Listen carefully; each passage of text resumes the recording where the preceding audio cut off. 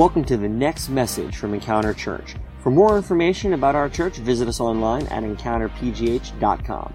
Thanks for listening and enjoy the message.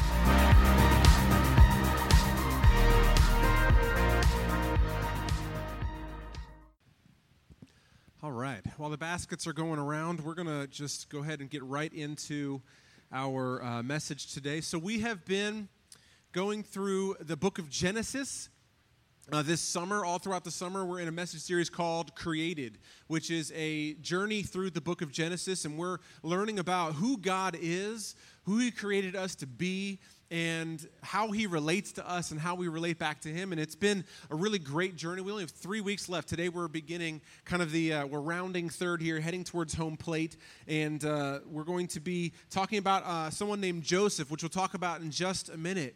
I hope that this series has been challenging for you. I hope it's been encouraging for you. Our goal really is we want you to understand not just who God is, but hopefully you're beginning to see the threads that are woven not just in Genesis, but all throughout Scripture that ultimately lay the foundation for who we are as Christians and how God relates to us and why we believe the things that we do.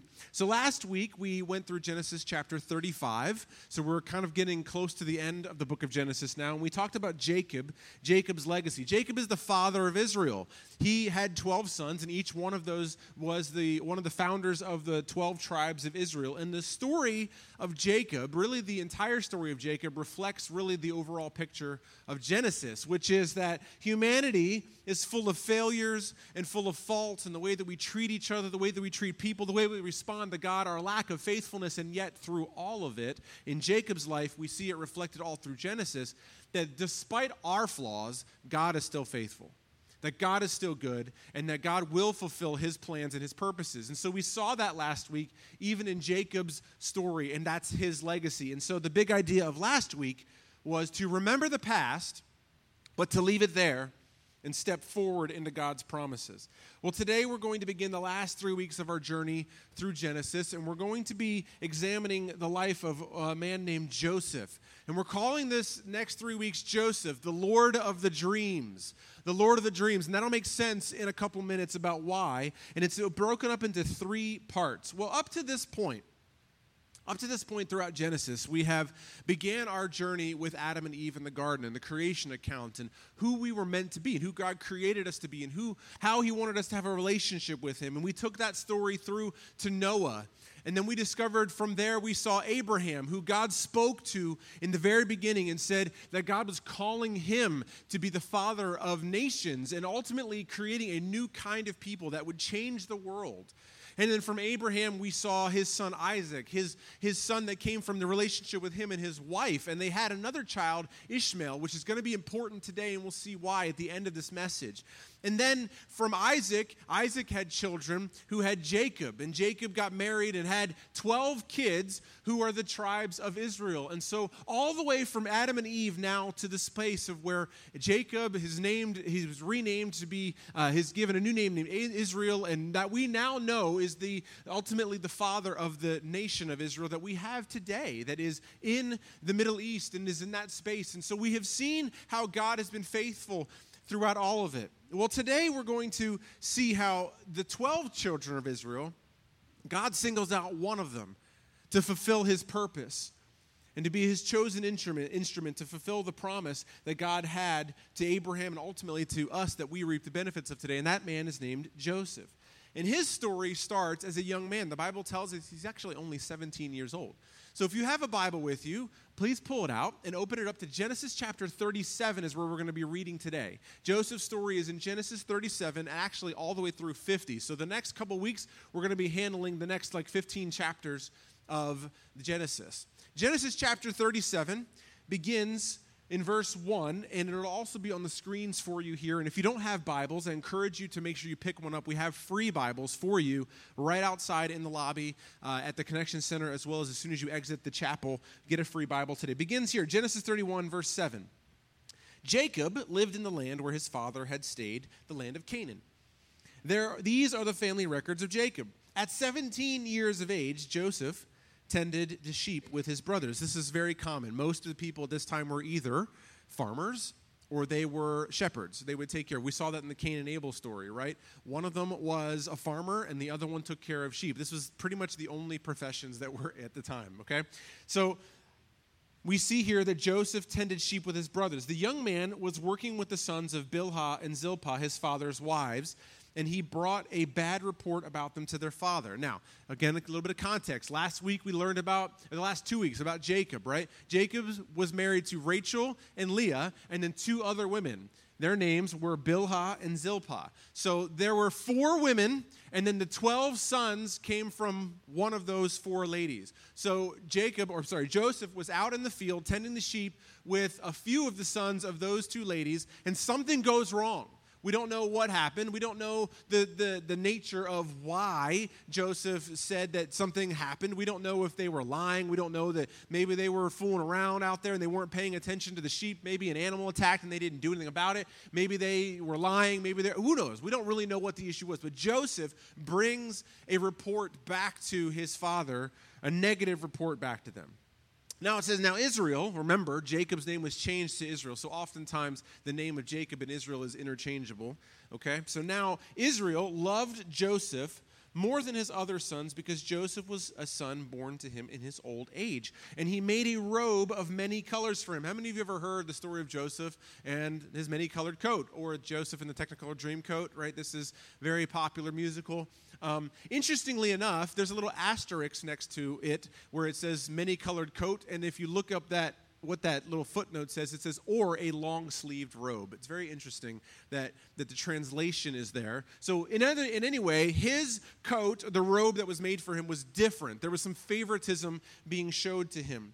And when his brothers saw that their father loved him more than all of his brothers, they hated him, and they could not bring themselves to speak peaceably to him.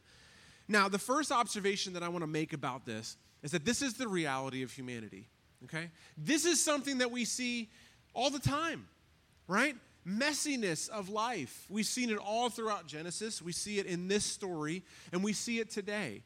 I think every person in this room either has an issue in their own family or knows a family member or knows a friend or someone that has problems with other people in their family, whether it be sibling rivalry, maybe it's their parents have treated them poorly.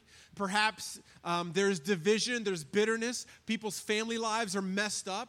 There's strife, there's anger. This is the things that we see in the Bible are oftentimes, they hit home. Sometimes they maybe feel like it's something that we don't see, but this is a case right now of reality in our lives that we see painted for us that has been going on for centuries and centuries and centuries.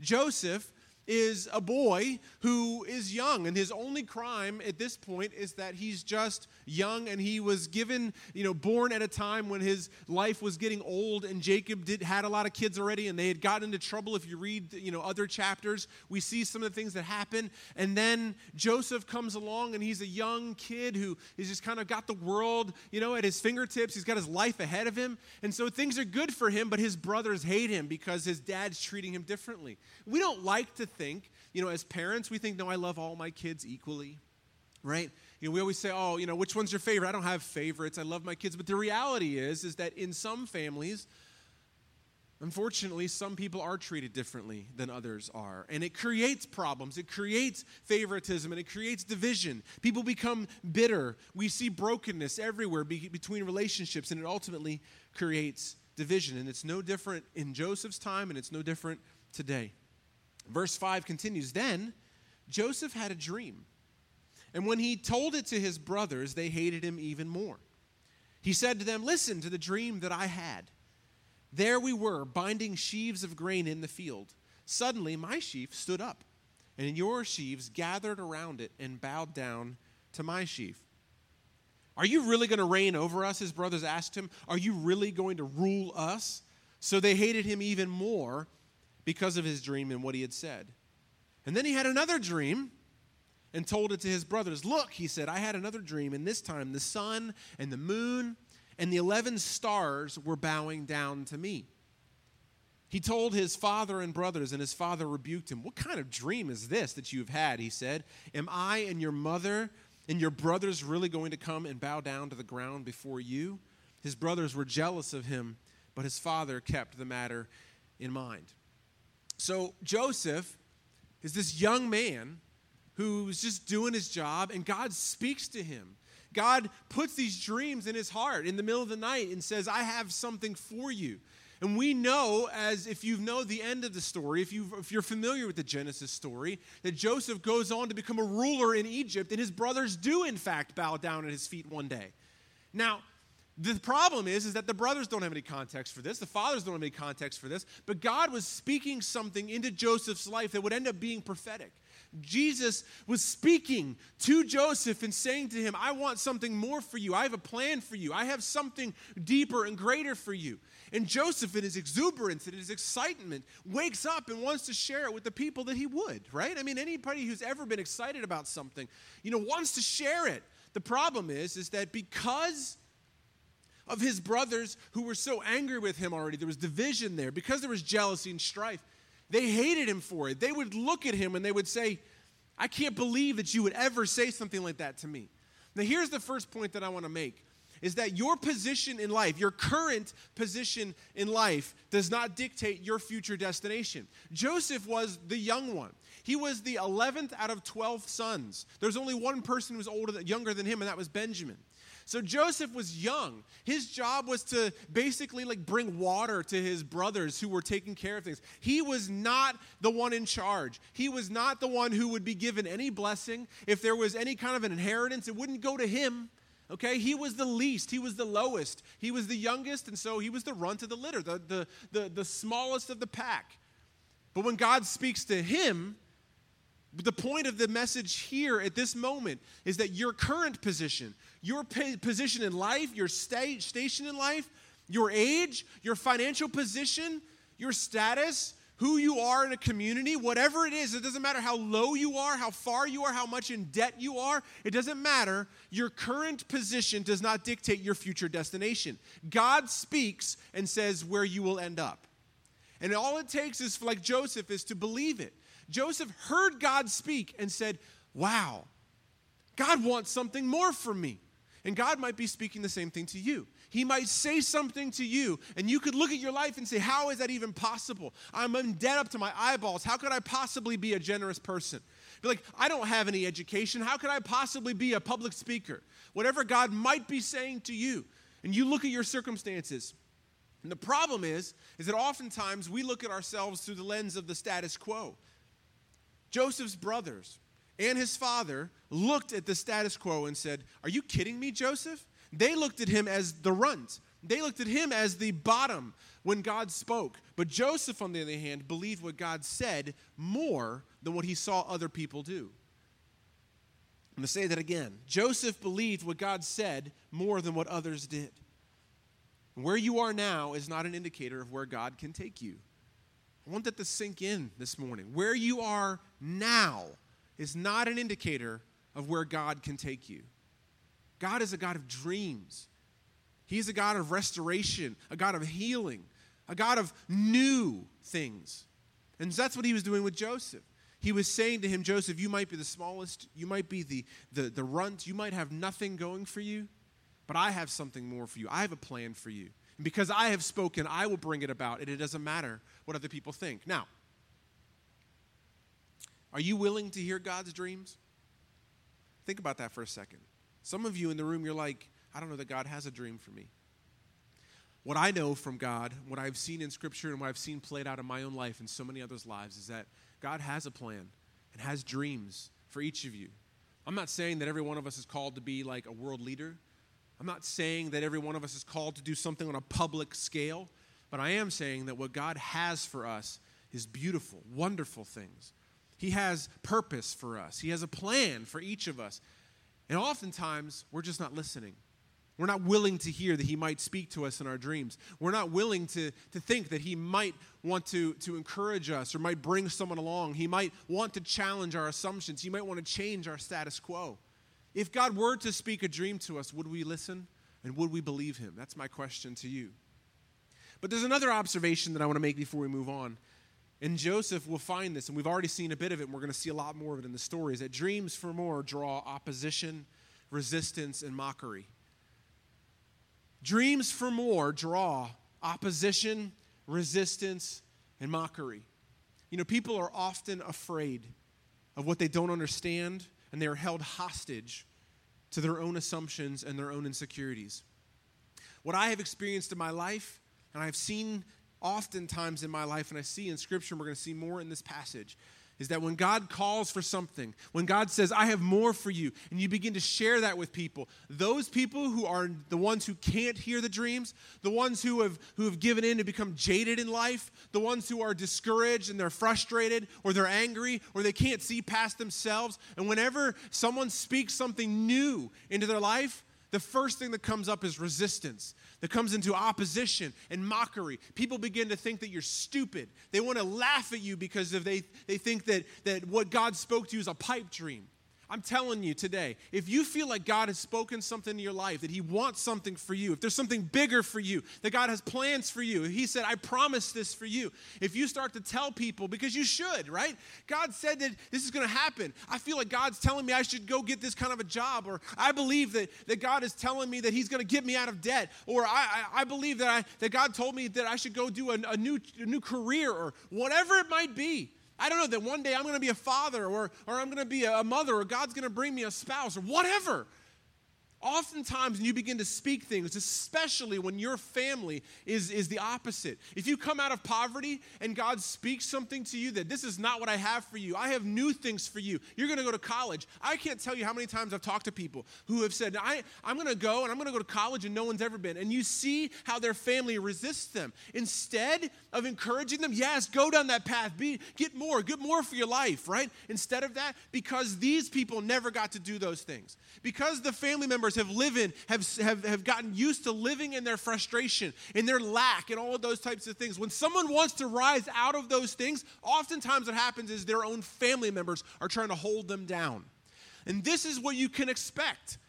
I'm not trying to discourage you, but what I am telling you is that what we see in Joseph's story, we see all throughout Scripture, I've seen it in my life, is that when God speaks a promise of something, a dream of something new, something better, oftentimes there will be bumps and obstacles trying to keep you from it. And so you just have to prepare for it. You have to know that it is coming. It's not to discourage you.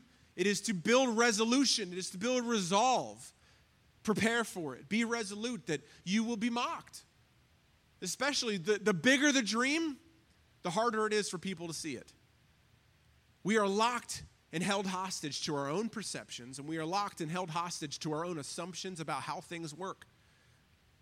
And the bigger the dream, the more out of the box it is, the more different that it is, you can expect people to be afraid of it, to not understand it, or to think that there's no way you could do that, or you could be successful with it. And most of that comes because of bitterness that they have been locked within themselves, and maybe their dreams are dead, maybe that they've given up on theirs, or maybe things have happened in their lives and they just can't be happy for someone else. Whatever it is, if God has spoken something over your life, you need to believe him more than what other people say. Let's keep reading here. Verse 12. His brothers had gone to pasture their father's flocks at Shechem. Israel said to Joseph, your brothers, are pasturing the flocks at Shechem. Get ready, I'm sending you to them. And Joseph goes, I'm ready. Okay. Verse 18, they saw him in the distance, and before he had reached them, they plotted to kill him. That's his great brothers, aren't they? They said to one another, oh, look, here comes that dream expert. So now, come on, let's kill him and throw him into one of the pits. We can say that a vicious animal ate him, and then we'll see what becomes of his dreams. There's an example of what I was just talking about. Sometimes the dreams that God puts in our hearts, the things that we want for our lives, that God wants for our lives, are so offensive to other people and their station of existence that they would do things beyond sanity to derail or to destroy what God has for you. Now, it's interesting. I mentioned at the beginning of this that this is a 3-part story, and we're calling Joseph the Lord of the Dreams. And the reason for that is because that section right there that I just highlighted right there, it says, oh, look, here comes that dream expert. there was another little asterisk. If you're reading your Bible, occasionally you'll see little asterisks. And if you click it online or on your app, or if there is a little asterisk or a letter in your actual paper analog Bible, you can go to the bottom of the page and you'll see a footnote. And oftentimes it gives a note there. And the note here says, or the Lord of the dreams. That's how it's literally translated. They're mocking him, right? They're mocking their brother, saying, oh, look, here comes the Lord of the dreams, right? But here's the thing, is that the next 3 stories that we're going to be reading, God is powerfully using those dreams to speak something into Joseph, to change the destiny of the entire people of Israel and ultimately to us today. It begins with dreams as a young man, and it's the catalyst to get him moving. Joseph is a young man just sitting out in the field, taking care of sheep, bringing his brothers lunch, making sure that they're doing okay. And God gives him dreams, and those dreams end up setting him on a path that will ultimately lead to Israel's nation. Now, maybe in his youthful experience, Joseph could have handled his dreams a little bit more diplomatically, and I would say that to you as well. When you get excited for something, be aware of your context. Be aware that if you're walking into the room and you're in a room where people have no money and you suddenly have been blessed with a lot of money, that if you're flaunting that money or you're really excited about it, it's probably going to be uncomfortable for other people. Whatever that context is, Joseph probably could have saved himself a lot of trouble that we're about to see here in a second. Maybe if he hadn't come across quite so arrogantly, right? But sometimes the reality of the situation is that what God speaks is going to come in conflict with your current context.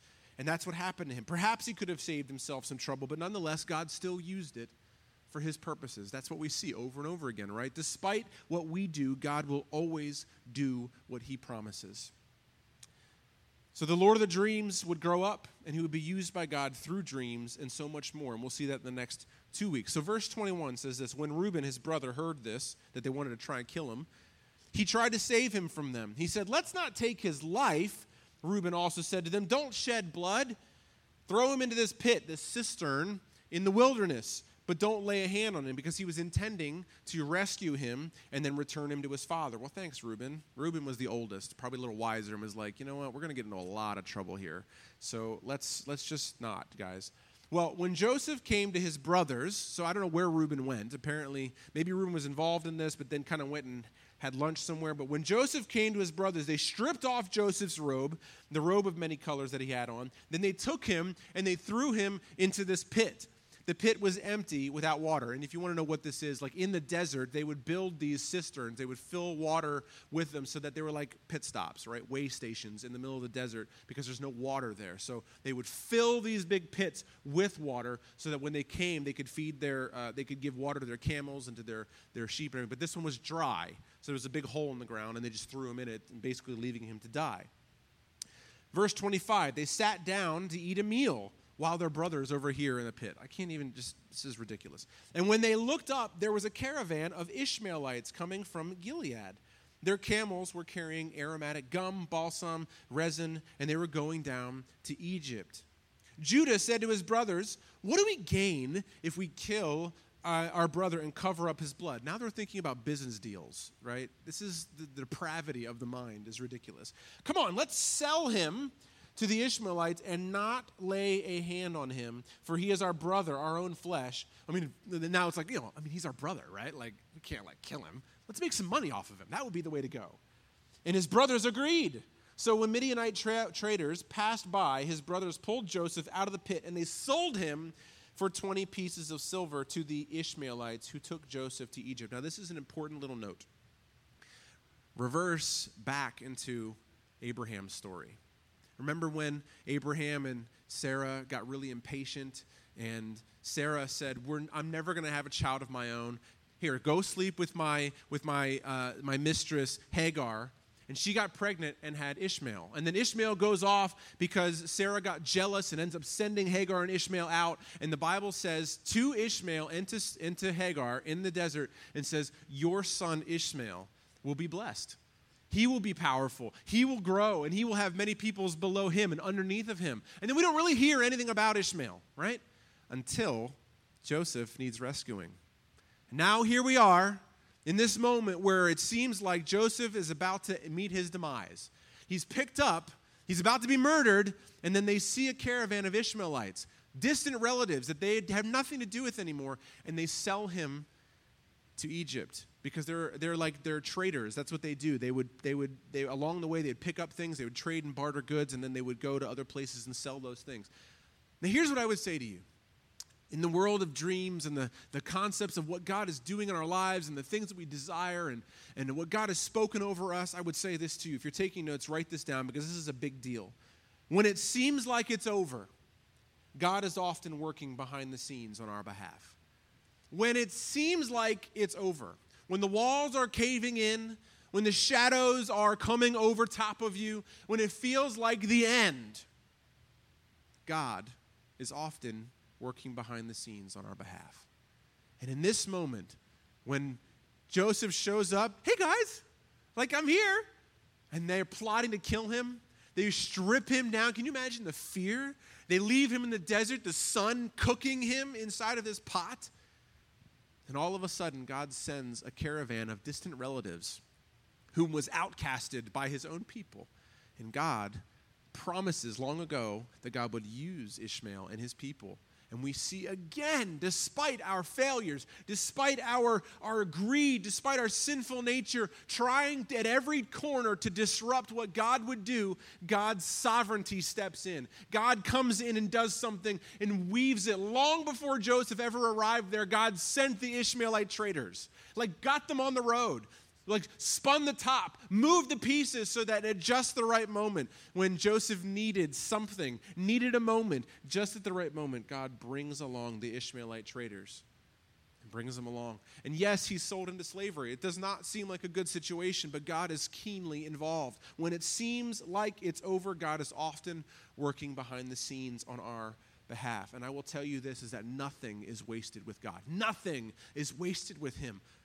When your life feels like it's messed up, when it feels like there's no good that could possibly come out of it, I want you to hear this today, that nothing is wasted with God. Despite the worst things that a mom could do to their kids, despite the bill problems, despite our poor choices, despite all of the things that we do wrong, that people do to us, the things that cause us turmoil and trouble and strife in our lives, none of it is wasted with God. He will always use it. He can use it to his abilities. He can command them to do what he wants. And then in the New Testament, it says that all things work together for the good of those who are called according to his purpose. That's you and that's me.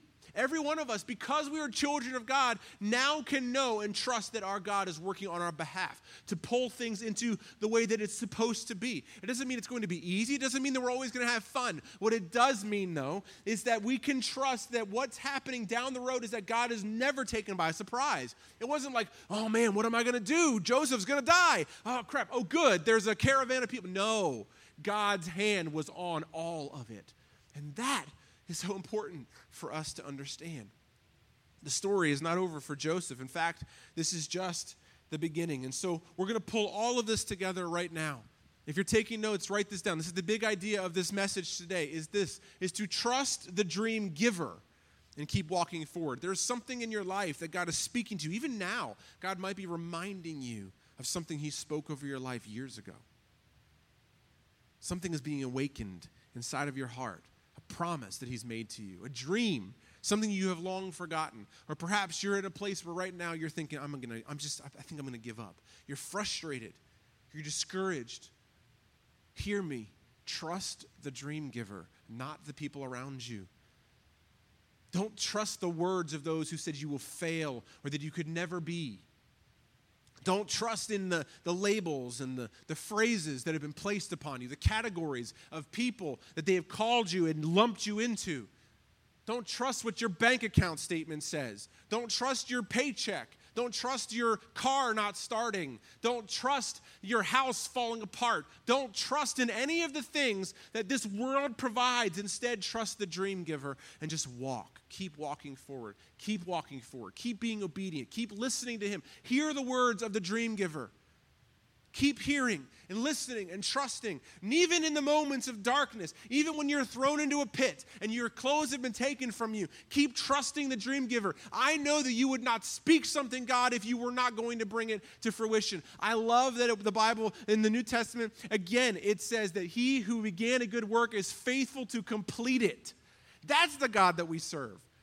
That he will continue to bring you to what he has promised you. God is never going to not answer a promise. He will always do what he said that he will do. And Joseph, I can imagine sitting in the middle of this cistern, in the middle of the desert. His brothers hate him. They were going to kill him. They don't know the conversations. All they see is they stripped him and threw him in there. And he's thinking, I'm going to die.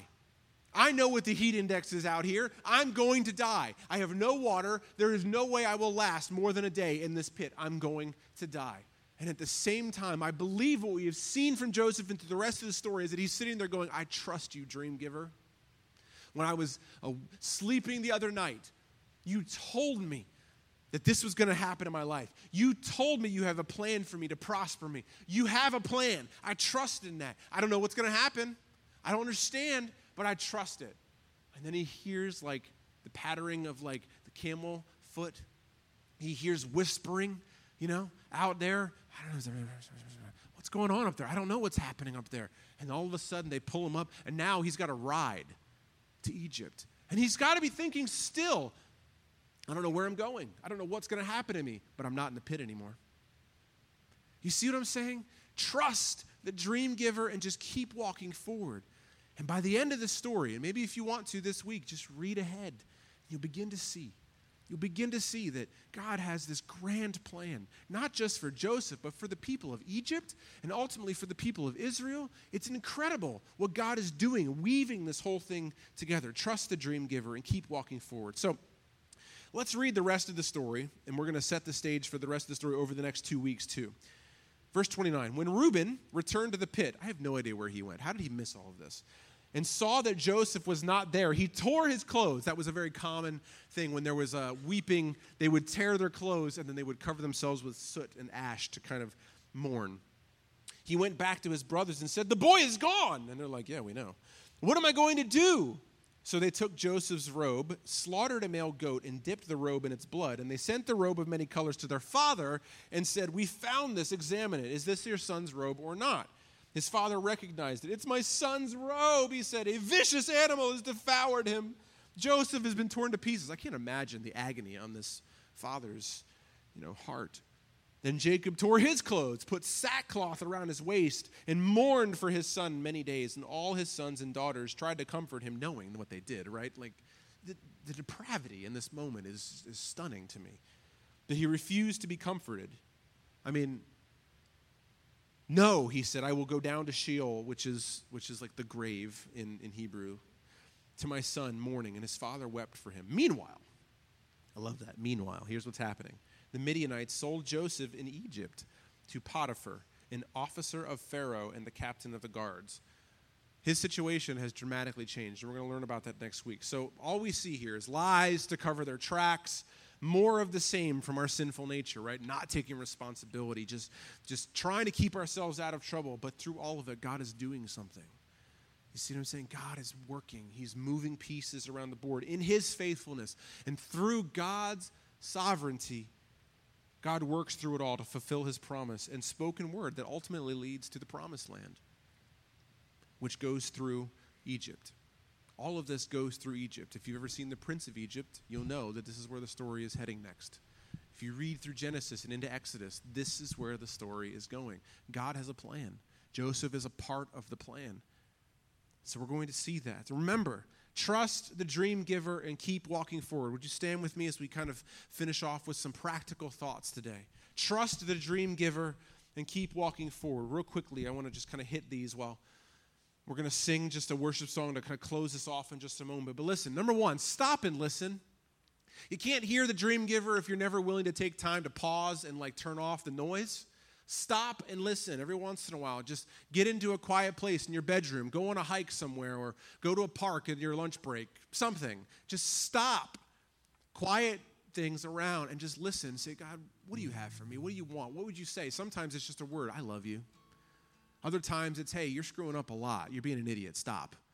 Sometimes it's, hey, I've got a word, a specific dream for you or a plan for you or a decision to make, and he gives you an answer. There's all sorts of things that we have to stop. We have to listen. Number two, take time to dream with God. Life gets busy. I know. Life gets hard. Life has a way of kind of beating the excitement out of us. But God doesn't deal with that. And so God, I believe, is waiting for us to say, hey, what do you have? What do you want to do? How can this day be an adventure? How can this week be an adventure? How can my life be full of life and full of joy? Is it possible, God? Is it possible that my job that I hate could actually be, there could be some positive that would come out of it? How could you use me in this difficult situation? You see, God, I believe that if we take time to stop and listen and then sit there and say, God, what do you have? What are the possibilities in this moment? Because what I see, you're the God of possibilities. There could be other angles to this that I'm missing. Take time to dream. Ask God what else he sees that we don't see. What are the blind spots that we're not seeing? And number 3, document your dreams. When God begins to say something to you, write it down in some way. Maybe it's a journal.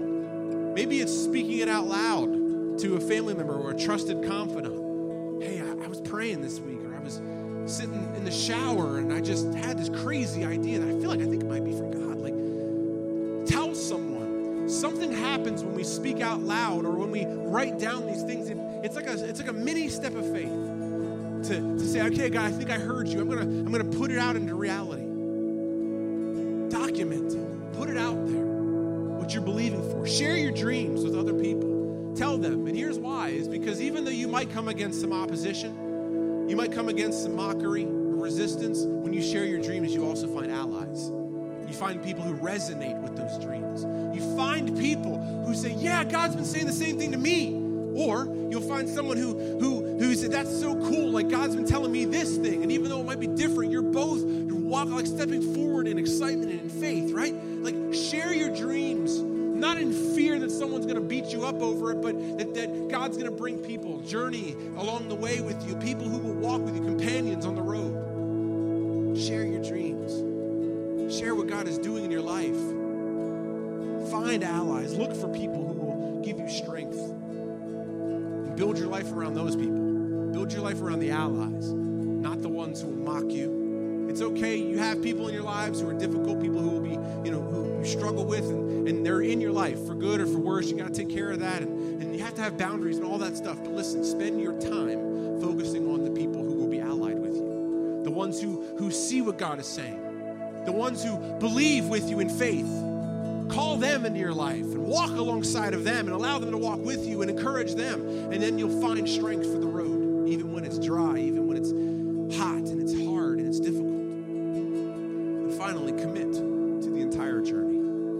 Joseph stood up in front of his brothers, in front of his family, and said, God gave me a dream for something greater for me. Yes, he could have handled it differently. Maybe it would have changed the circumstances. Maybe it wouldn't have. But he believed that God spoke something. And he knew while he was sitting in the middle of a pit, while he potentially could have been killed, while he's on the way to Egypt to be sold into slavery, and later on through the rest of the story, all throughout it, we see his faithfulness, that he was committed to the entire journey. There was no point in which Joseph said, I'm done, I'm giving up, because he trusted in God. So I encourage you today to hear God's voice speaking. Take time to hear from him, listen to him, believe it, and walk forward in that, trusting that he will complete what he has called you to. Let's pray. Father, thank you for the example of Joseph. It is a complicated story of faith and of failure, of fear, of your faithfulness. God, it is encouraging, it is inspiring, and it is also terrifying. And life is a lot like that. Each of us in the room today are in a different place. Some of us are filled with faith, and some of us are terrified.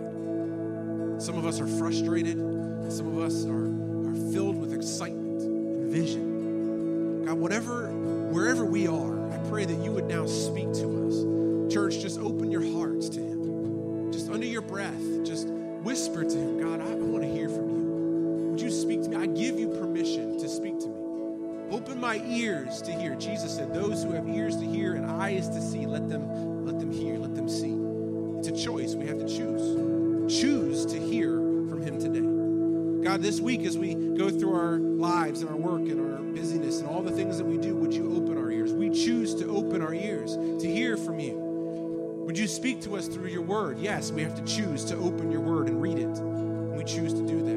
We choose to hear you speaking through your Spirit in worship. Yes, we choose to worship you this week. And as we do, we believe you will speak to us. God, I believe that you will speak to each one of us through our relationships. Yes, we must choose to be in relationship with other people, other allies. We choose to do that this week in Jesus' name. And God, would you give us faith to believe in the dreams that you've spoken? Would you reawaken our hearts to the things that maybe have been long forgotten? I call into existence now in Jesus' name, dead dreams. Rise up like the resurrection. In your resurrection power, God, would you raise from the dead dreams that were long forgotten? Right now, in Jesus' name, I declare your victory, your power, and your strength into dreams that feel impossible. I pray that now you would break through walls in Jesus' name. That, God, whatever barriers are in the way that are stopping us from realizing the potential that you have called us to. That you begin to now bring pieces into play, bring things onto the board that would change our circumstances. And we believe that you are working behind the scenes, even when we can't see you. And finally, I would be remiss if I did not give every one of us an opportunity to meet Jesus, to meet the God who gives his life for us so that we can walk in this freedom, that we can walk in this faith. If there's anyone in the room today who wants to begin a relationship with Jesus Christ, I just want you to slip your hand up real quick and I want to pray with you. If there's anyone in the room today who says, I want to walk in this kind of favor, I want to know the God who loves me, and I want to trust him. I want to begin a relationship with my God. Would you raise your hand right now, and I just want to pray over you. Yes. I love seeing hands go up. Thank you, Jesus, for how you're speaking in our hearts. And as one church, as one family, let's all just pray out loud. Just repeat after me, and we'll say this together so that we can all know that our hearts are pure and clean. Just pray together with me now. Jesus, I choose you. I say yes to you. I believe in your promises. I want what you have for me. Forgive me of my sin. Cover me. Show me your love. And I receive it now. Show me your dreams. Give me dreams. Let me believe them. Rise up faith in me. And I will walk with you. In Jesus' name, amen.